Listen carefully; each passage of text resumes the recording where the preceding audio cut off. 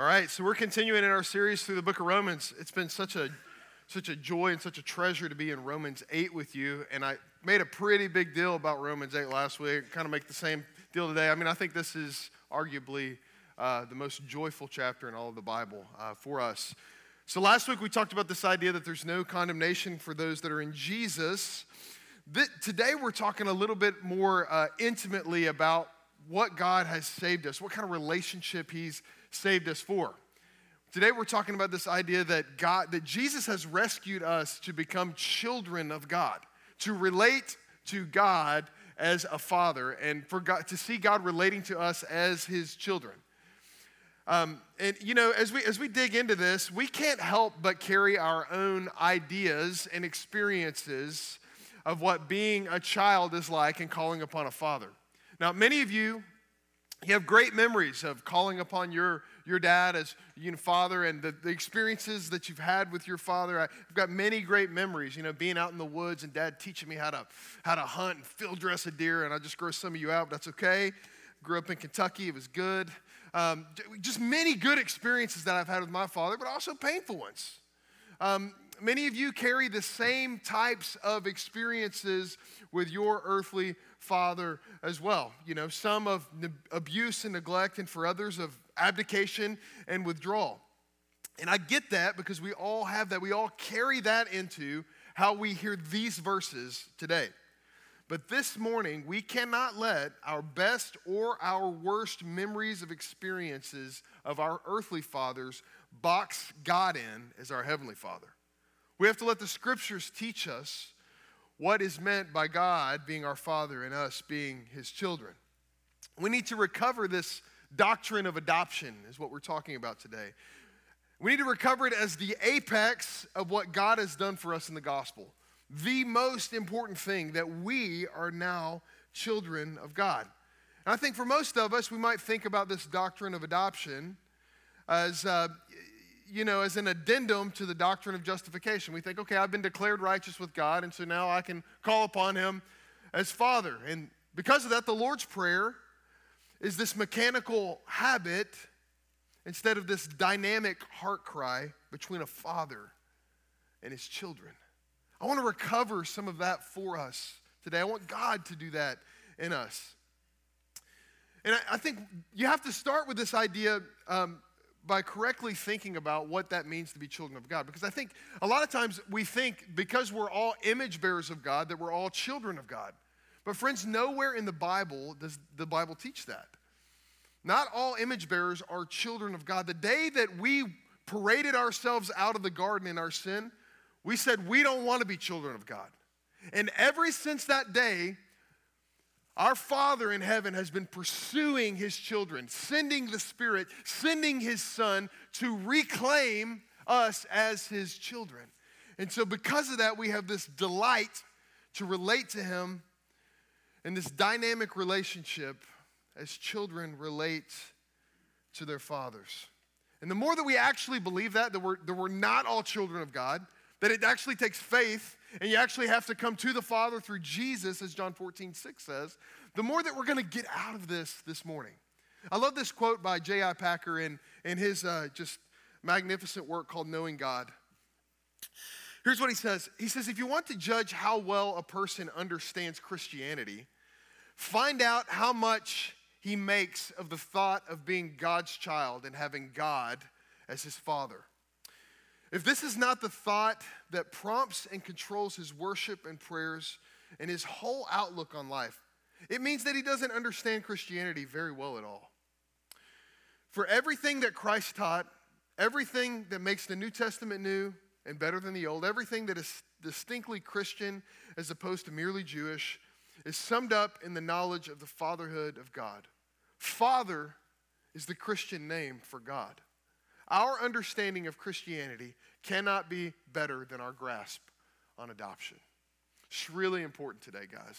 Really important for us to understand the way that God intends for us to relate to Him in Jesus. What Packer's saying here is that you can know a lot of things about God, but it won't take you very far at all unless it leads you to a more deep understanding and belief that you are his child and he is your affectionate father. So here's our big idea for today. This is a bold statement. Adoption is the fullest expression of how God relates to us. Say that with me. Adoption is the fullest expression of how God relates to us. This is the pinnacle of how we ought to see our relationship with God being restored. So what's the heart of adoption? What are the benefits of adoption for believers? Well, kind of three things that I want to look at today. The first part I want to look at is identity. The second part is intimacy. And the third part is inheritance. So let's dig into Romans 8:14 together this morning. Identity. We are granted a new family name that is eternal. Here's what Romans 8:14 says. For all who are led by the Spirit of God are sons of God. Think about this. God has no grandkids. Just let that sit for a second. God doesn't have grandkids. He only has children. So there's, with your children, your parents know your kids kind of well, right?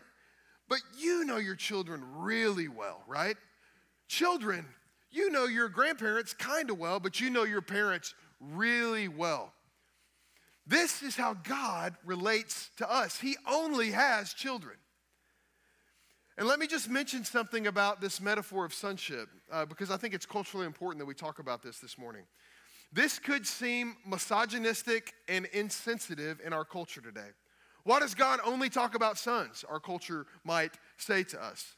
But this applies to all believers because of the representative nature of how this whole thing is set up, right? We're either in Adam or we're in Christ. We're either sons of the devil or we're sons of God, right? And this is not intended to make female believers feel uncomfortable. After all, the Holy Spirit is an equal opportunity offender because we are also all called what? The bride of Christ, all right? Everybody be offended, everybody's good, right? We're all sons of God. We're all the bride of Christ. So now that I got that out of the way, let's dig in. So here's why sonship is a huge deal.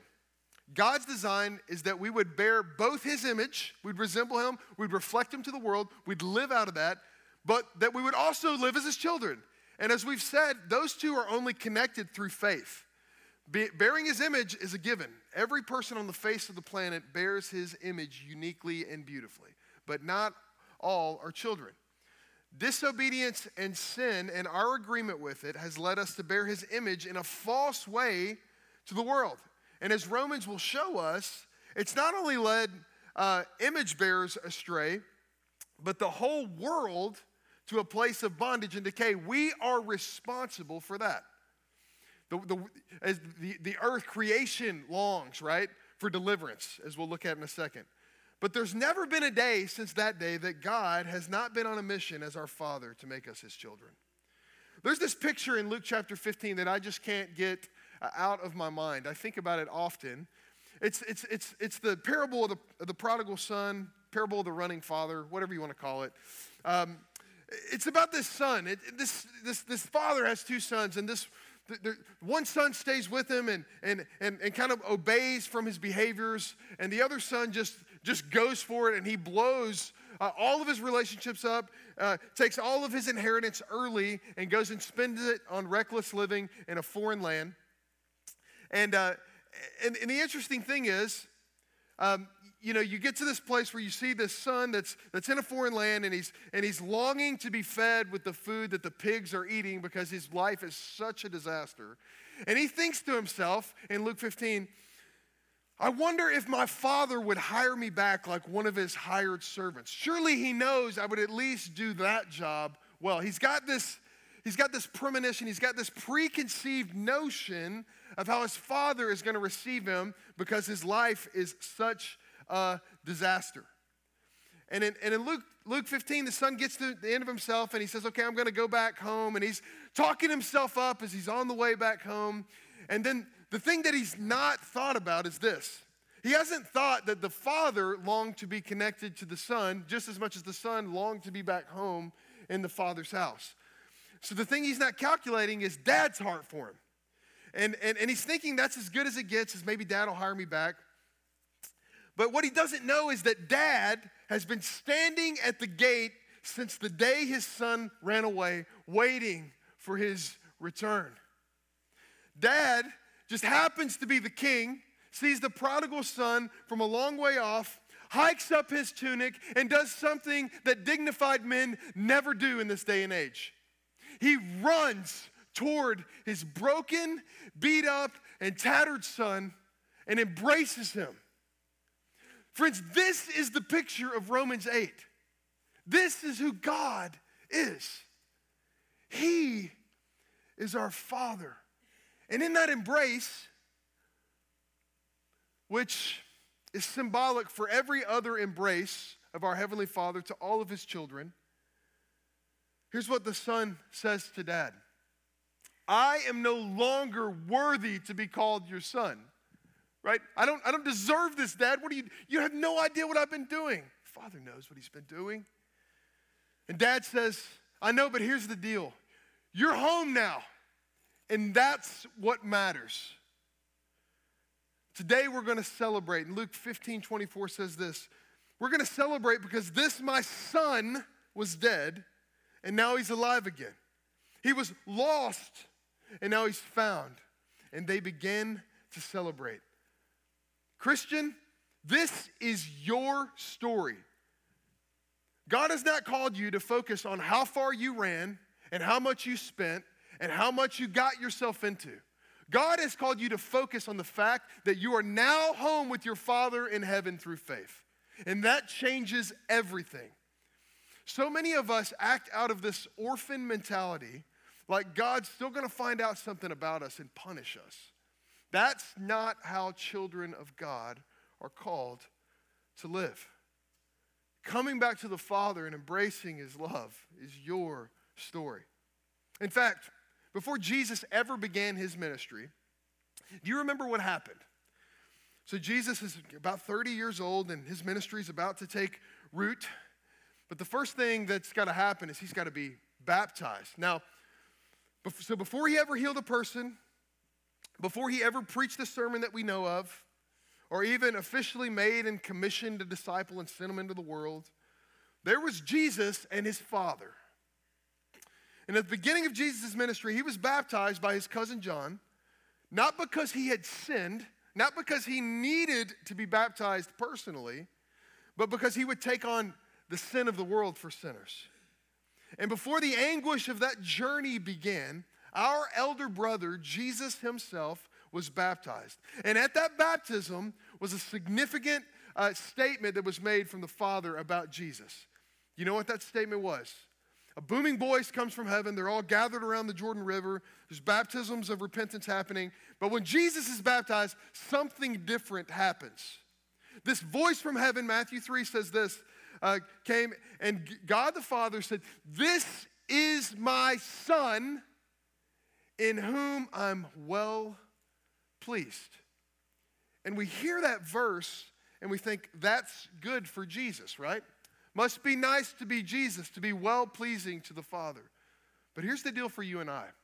Jesus represents each and every one of us. He is our older brother. God has no grandchildren. We are called sons of God by faith through what Jesus has done for us. So you know what that means? Matthew 3:17 is what the Father proclaims over your life. You are the well-pleasing son and daughter of God because of what Christ has done for us. What would it look like for you to believe that and live out of that? That God could not be more pleased with who you are and who you are becoming today. That's what it means to be called a child of God. But we have these false identities that we wear, that we live out of. And it's precisely because of this truth that we must ruthlessly surrender to the temptation to living out of these counterfeit identities, ones that say you're not a child of God. Paul was intensely aware of this temptation. In Galatians 3, Paul writes this, "For in Christ Jesus you are all sons of God through faith. For as many as you were baptized into Christ have put on Christ. There is neither Jew nor Greek. There's neither slave nor free. There's neither male nor female. You are all one in Christ Jesus. You're all well-pleasing, is what Paul's saying, because of Christ Jesus. And if you're Christ, then you're Abraham's offspring, heirs according to the promise. You might have a lot of distinctions about who you are and how uniquely reflect and bear God's image in this world. But we actually have an identity that supersedes any other subcategory of how you are uniquely made and gifted and wired in God's image. We have a corporate identity that supersedes every single difference through faith, and it's that we are in Christ. That means that I'm not predominantly a white, middle-class hillbilly from central Kentucky, right? That might be true of me, and most of you know that to be true. But that is not my predominant identity. It gives shape to how I live my life in Christ, but it is not the dominant indication of who I am. And friends, we live in a culture today that wants to make your sub-identity the main thing, don't we? It wants to form you to that image. And we as Christians have to hit eject on that and say, no. My predominant identity is that I'm in Christ. It supersedes everything else. You are not predominantly white, black, Hispanic, or Asian. You are not predominantly conservative, liberal, or somewhere in the middle. You are not predominantly single, married, widowed, children, or no children. You are not predominantly petite, fit, or overweight. You are not predominantly intelligent or intellectually deficient. You are not predominantly defined by your addictions, obsessions, or freedom from those. You are not predominantly a Georgia Bulldog or an Alabama fan. Those might be things that are true about you, but when you make the secondary or the tertiary thing the main thing, you get away from the main call of God to be children of God. You are in Christ. And that should be, for us, the driving connection that leads everything else in our lives to take their proper place. But nothing in this world will drive you to live out of your spiritual adoption in Christ. Nothing. Only these friends in this room are going to lead you that way. Only this word is going to lead you that way. Nothing else will. Everything else is pulling against us to prioritize sub-identities that seek to hijack our freedom in Christ, to hijack our joy in Jesus. So what would it give to you to surrender to this truth today? You know, to allow these secondary elements of your life to take second, third, or fourth place in your life. Would it mean that you would spend less time in the mirror?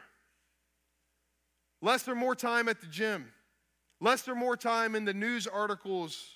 And more time with Jesus and those that lead you toward him? Would it mean that you're less informed about the tensions of the world or more enamored by Jesus? Whatever you think it would give to you, I promise Jesus will give you more. He'll give you more than you could ask or imagine because he's changed our identity. But not only has he changed our identity, he's changed our ability to be intimate with our Father in heaven.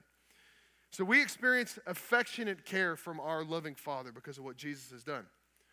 If you got a Bible, keep turning to Romans 8:15 here. Okay, so we're children of God now, right? But this isn't just this new spiritual birth certificate on your wall in your office, right? No. This truth hits our affections, and it changes how intimately we relate to the God that often seems so distant to us. God has given us an internal ally to overcome the inner critic of condemnation and slavery. He's given us this internal ally that Mike led us to pray about called the Holy Spirit, who gives us the spirit of adoption. We wouldn't be given the spirit of adoption if we weren't hardwired with the spirit of slavery, right? The spirit of adoption is what God's given us. Listen to Romans 8:15.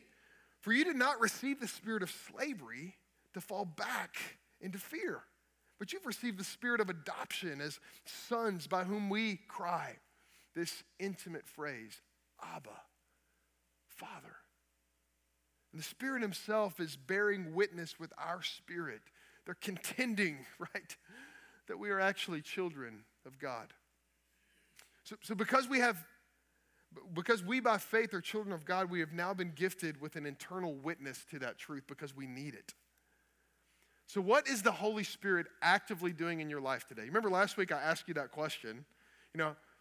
How would you describe the benefits of the Holy Spirit? And we kind of came to this place that it's not really on the tip of our tongue, and it should be, right? Well, if someone were to ask you, what is the Holy Spirit actively doing in your life today, Ryan? Here's what I would say. The Holy Spirit is convincing me that I'm actually a beloved son of God. And it takes everything in me to believe what the Holy Spirit is contending for in my heart. That I'm actually a deeply beloved son of God, regardless of the accumulation of my life's work. The Holy Spirit is actively wooing our hearts to help us believe that we are actually children of God by faith. That we actually have a Father in heaven. The spirit of adoption that lives within us is the voice that's whispering to our inner critic, it's true. You can believe the gospel. It's not a bunch of baloney. It's not made up. Yes, God knows what you've done in your life. None of it matters because you're home with your Father now. That's what the Holy Spirit is contending for in your heart. We all have hearts that are in transition from our orphaned tendencies. Jesus says in John 14:8, as he's talking about the Holy Spirit, he wants his disciples to know something because he says, I'm going to my Father, right? I'm preparing a place for you. I'm going to heaven. I'm going to be seated at the right hand of the Father, preparing a place for the children of God to dwell eternally. But you need to know this one thing, John 14:8. I'm not leaving you as orphans. I will come to you. The fact that we are now God's children, because we have come to him through faith in Jesus, is anchored in the fact that this isn't a pie in the sky promise. It's rooted in Jesus' first coming. It's transforming us through the Spirit currently. And then when we see him, we will have no more doubt, church. But until then, we're all in transition from the orphanage to our home in Christ. Listen to what 1 John 3 says about this. And just before this, John is talking about the fact that we're children of God by faith. But he acknowledges, I love what John writes because he acknowledges the transitional process of believing that we're actually children of God and then living out of that, right? And here's what he says. By this we shall know that we are of the truth and reassure our heart before him. For whatever our heart condemns us, God is greater than our hearts, and he knows everything. Beloved, if our heart does not condemn us, we have confidence before God. This is what's at stake. What's at stake is your confidence that God is really your Father and you are really his child. Because when you have confidence that God is really your Father and you are really his child, you will approach him boldly. But if you don't have confidence, you'll treat him like a stranger at a party, won't you? You won't ask boldly of him. You won't surrender deeply to him.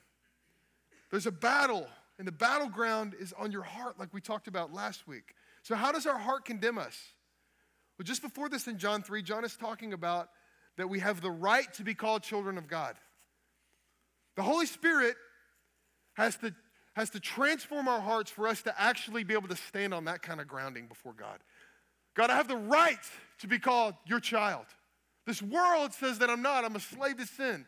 But I have the right because your son rose from the dead. That's a different kind of confidence, right? That's a different kind of life that you'll live when you believe that. I think your heart condemns you by rejecting the adoptive realities that are yours in Christ. That's how our hearts condemn us, because we're in transition. And so God has sent his Spirit into our hearts to whisper, to shout, to refute the lies of our orphaned tendencies. I want to share a few of these examples on how this kind of works in the heart to move from the orphanage to the family of God. These are adapted from World Harvest Mission, a ministry of Jack Miller, and they're very powerful. So the two sides of this are this. The promise, I'll not leave you as orphans, which acknowledges the fact that we have a tendency to believe and live out of our orphaned state before coming to God. And we're clinging to this promise in Romans 8:15 that he's given us this spirit of adoption, that the Spirit is actively ushering us and wooing us to believe that we are children of God so that we will call upon his name as Abba, Father, which is the most intimate way to call on him as God. It gives you the picture of a small child crying out to their Father in heaven who can see nothing but their Father and their dependence on him. So what's it look like to live as an orphan? Well, the orphan feels alone, is full of self-concern, lacks intimacy with God. But the child of God has a growing assurance that God is really my loving Heavenly Father in the face even of uncertainty. The orphan lives on a scoreboard like we talked about last week. A scoreboard of successes, a scoreboard of failures, needing to look good to be right in order to experience happiness and the joy of the Lord. But the child of God is learning to live in a daily, conscious, growing partnership with God that is not driven by fear. Remember what we said last week? Fear-driven obedience is not from the Lord. It's not. The kind of obedience that the Lord delights in is the kind that comes out of a pure heart, right? One that knows that we're loved, not one that's working for love. The orphan feels condemned, guilty, unworthy before God and others, fearing being found out. The child of God feels loved, forgiven, and totally accepted because of how Jesus has covered sin and extended righteousness. The orphan is defensive, finds it difficult to slow down and listen long enough to be searched and known by God and others. Friends, are you defensive this morning? Is your flesh just super prickly, just on edge all the time? You might be living more like an orphan than you realize, because the child of God is open to criticism, is open to consciously stand in Christ's perfection instead of trying to prove their own. The child of God is able to examine their own unbelief, to take inventory, to surrender the idols of our own hearts. We've got nothing to prove anymore. The orphan puts forth unbelieving effort, trusts far more in their own ability and intuition, and therefore, what we surrender is actual spiritual power that we've been talking about, that's birthed out of our own weakness and dependence. But the child of God is trusting less and less in self and more in the Holy Spirit, and has a daily, conscious, growing reliance upon God. You're getting the picture here. God invites us to cry out to him in the affectionate cry of a child. And that word Abba Father, is an intimate term that relates to this small child crying out to a father for help. When is the last time you cried out to your Father in heaven in your time of need instead of getting to work on your own? J.I. Packer goes on to say this in Knowing God. He says, in adoption, God takes us into his family and fellowship, and he establishes us as children and heirs. Closeness, affection, and generosity are at the heart of the relationship. When was the last time you described your relationship with God like that?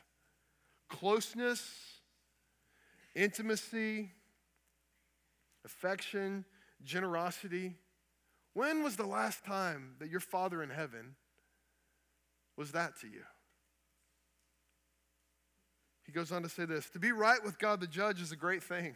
It's great to be innocent. But to be loved and cared for by God the Father is far greater. What are the lies that you believe that take you out of the spirit of adoption this morning? Those are the ways that your heart is condemning you, friend. Those are the things that the spirit of adoption wants to beat down and take out of your heart. You have an advocate, you have an inner ally that longs for you to intimately relate to your Father in heaven.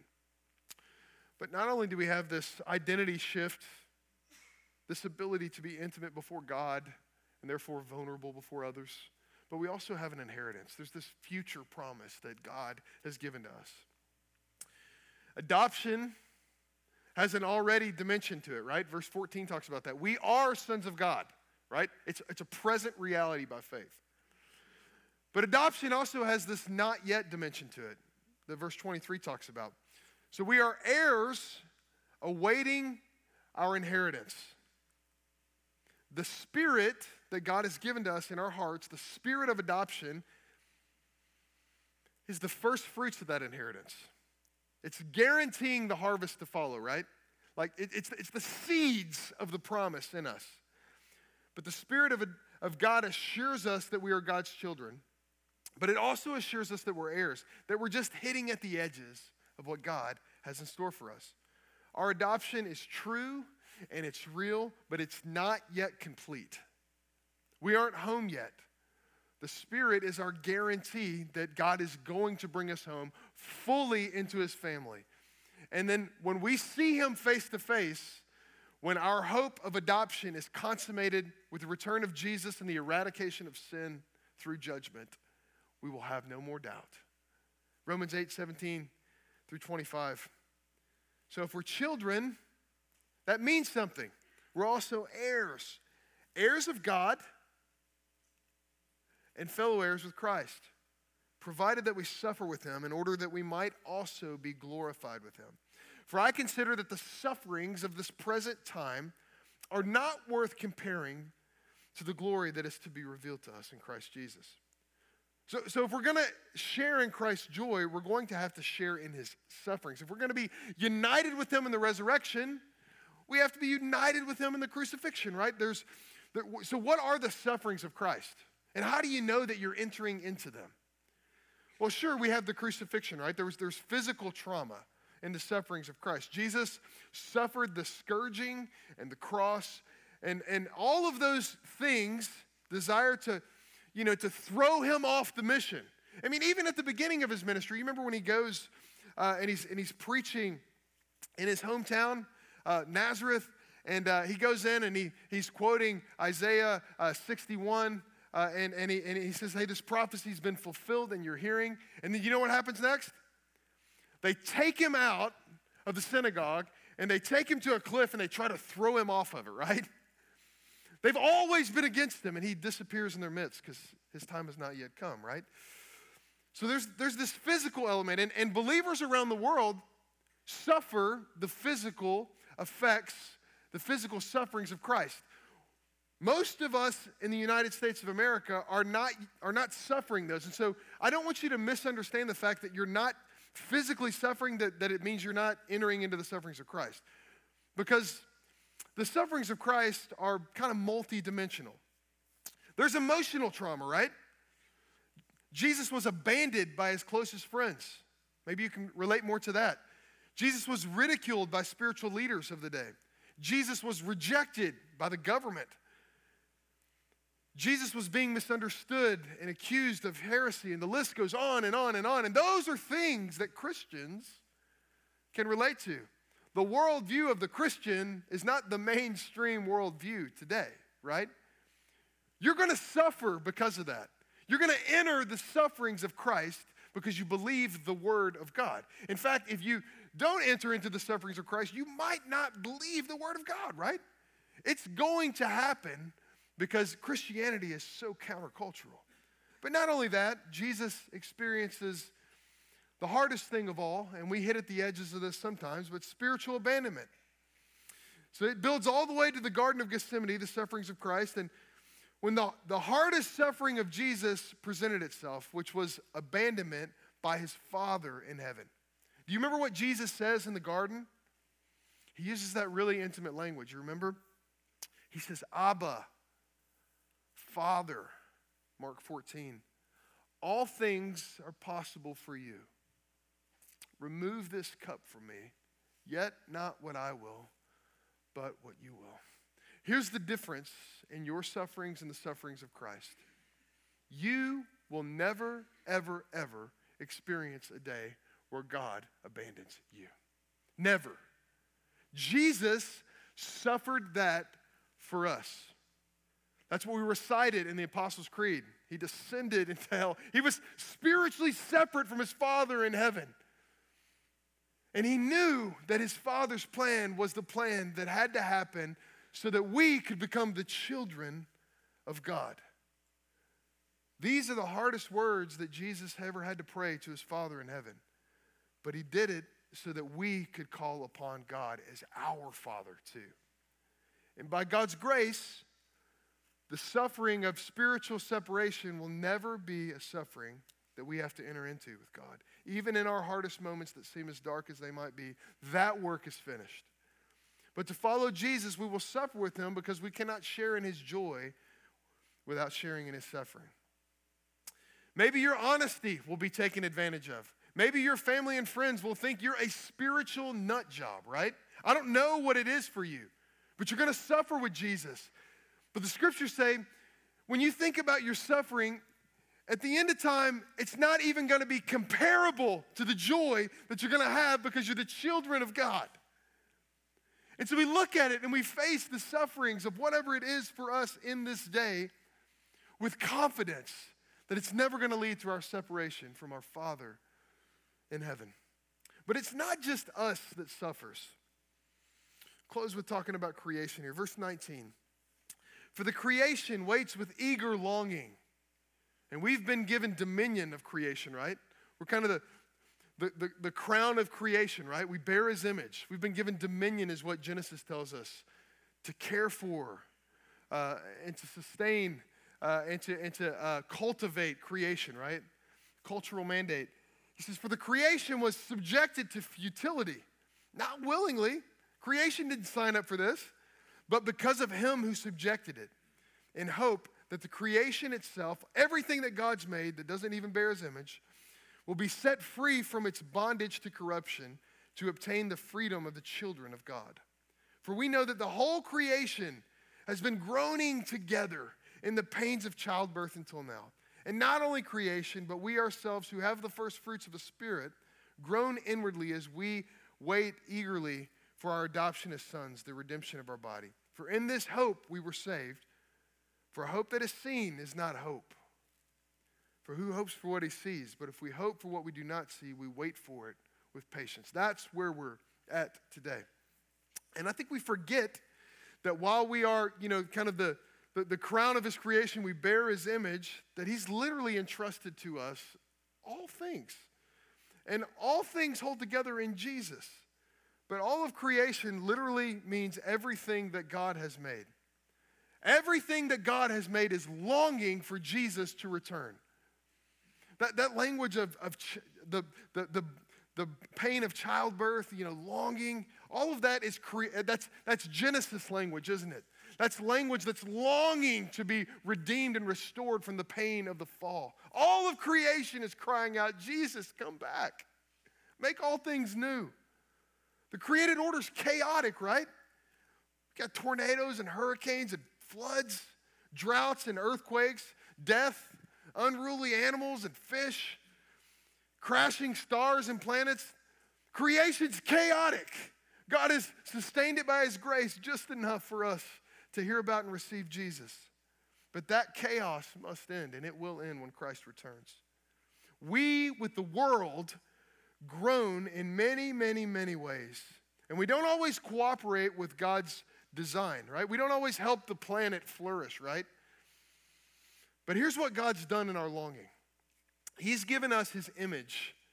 You and I have the first fruits of the Spirit, and that's the spirit of adoption. And while our adoption is already, it's not yet. And what we hope for, which is this liberated body, right? This body that doesn't decay anymore, this body that doesn't die, this soul that's not discouraged. We hope for that. We hope to be liberated. We want to be in harmony with God. All of creation wants that, but we don't have it yet. So what are we going to do now, church? We wait for God and trust for the spirit of adoption that he's put in us by faith to change and transform us because we are living more and more out of our relationship with him, which in turn is changing how we live in and experience this world and how we lead our lives. John Owen once said this: if the love of a father will not make a child delight in him, what will? It's my question to you today. If the love of a father who gave his only son so that you could be called the children of God will not make your heart delight, what else is there? My prayer is that your heart would be warmed and wooed and drawn toward Jesus this morning because you're the children of God. Hey, Pastor Ryan here. We're so glad that you've tuned in with us and watched one of our online sermons. Our vision as a church is to live as the family of God, together proclaiming and demonstrating the gospel of grace to one another in our city.